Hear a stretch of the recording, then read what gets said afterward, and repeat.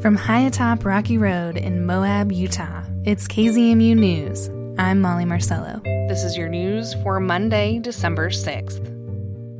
December has arrived, but in much of the West, snowfall has not. Snowpack numbers in every part of the Colorado River Basin are lower than average for this time of year. KUNC's Alex Hager has more.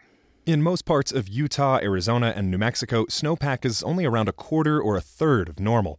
Numbers are a little better to the north, where much of Colorado and Wyoming have about half as much snow as normal. Climate scientists say there's plenty of time left for conditions to improve, but they're watching these totals closely.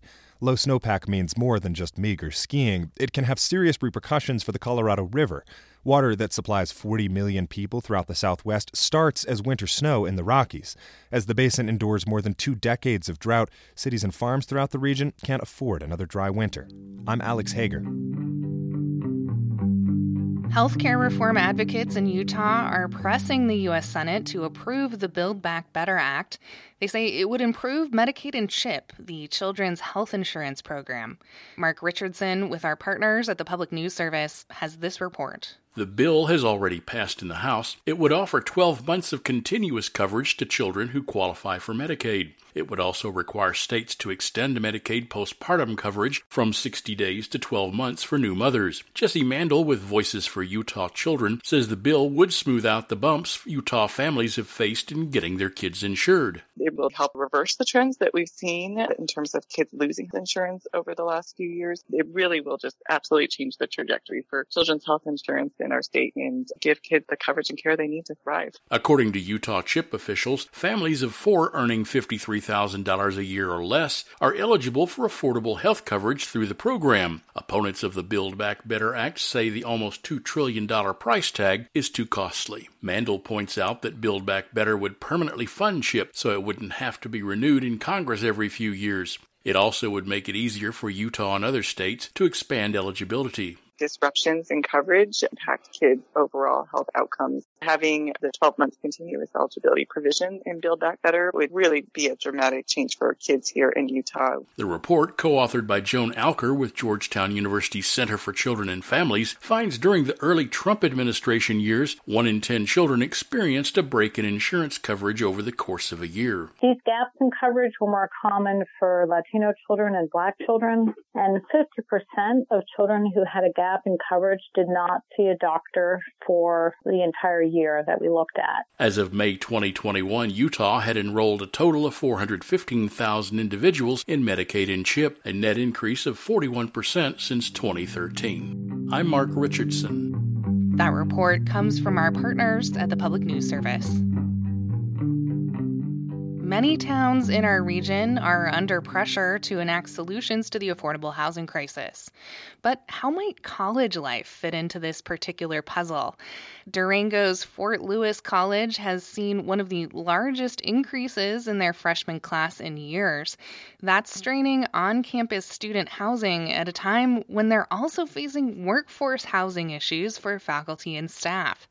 Sarah Flower with Rocky Mountain Community Radio reports on possible housing solutions for students and employees. What comes to mind is definitely, find the access to housing, but it's even when you do... Students at Fort Lewis College voice their concerns to the administration and local elected officials about housing issues on and off campus, a topic the college says has been on the forefront of their agenda. Steve Schwartz is the Chief Operating Officer and Vice President for Finance and Administration at the college. He says prior to COVID, the college hired a firm to do a demand study to assess affordable housing needs for faculty, staff, and students. That project was halted due to the pandemic. Now, Fort Lewis is picking up right where they left off. As part of Phase 1, they've hired Project Moxie, the same affordable housing company the city of Durango is using. Schwartz says they're in the process of looking at how to get out of this housing crisis. We've come up with a kind of a 3-pronged solution. One would be to construct faculty staff housing on campus. Another one would be to enter into a mortgage assistance program.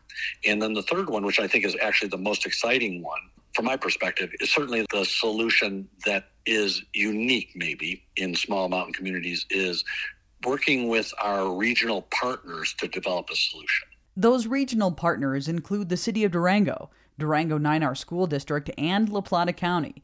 Schwartz feels strongly that this housing dilemma is not one that the college can solve alone.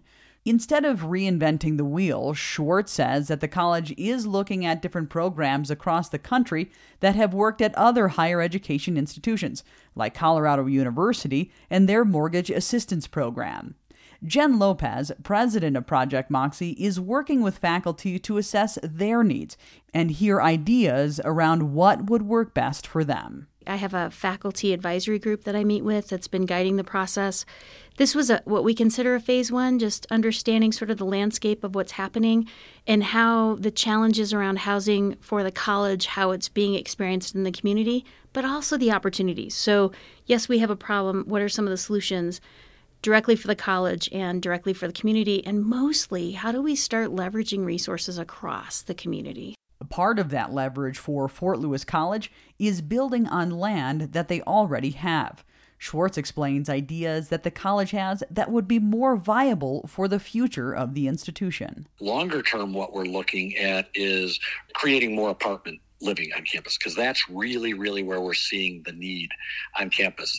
We believe that we have enough residence hall stock is where our freshmen live, but it's really our upperclassmen that are now coming back and saying, hey, I want to live on campus.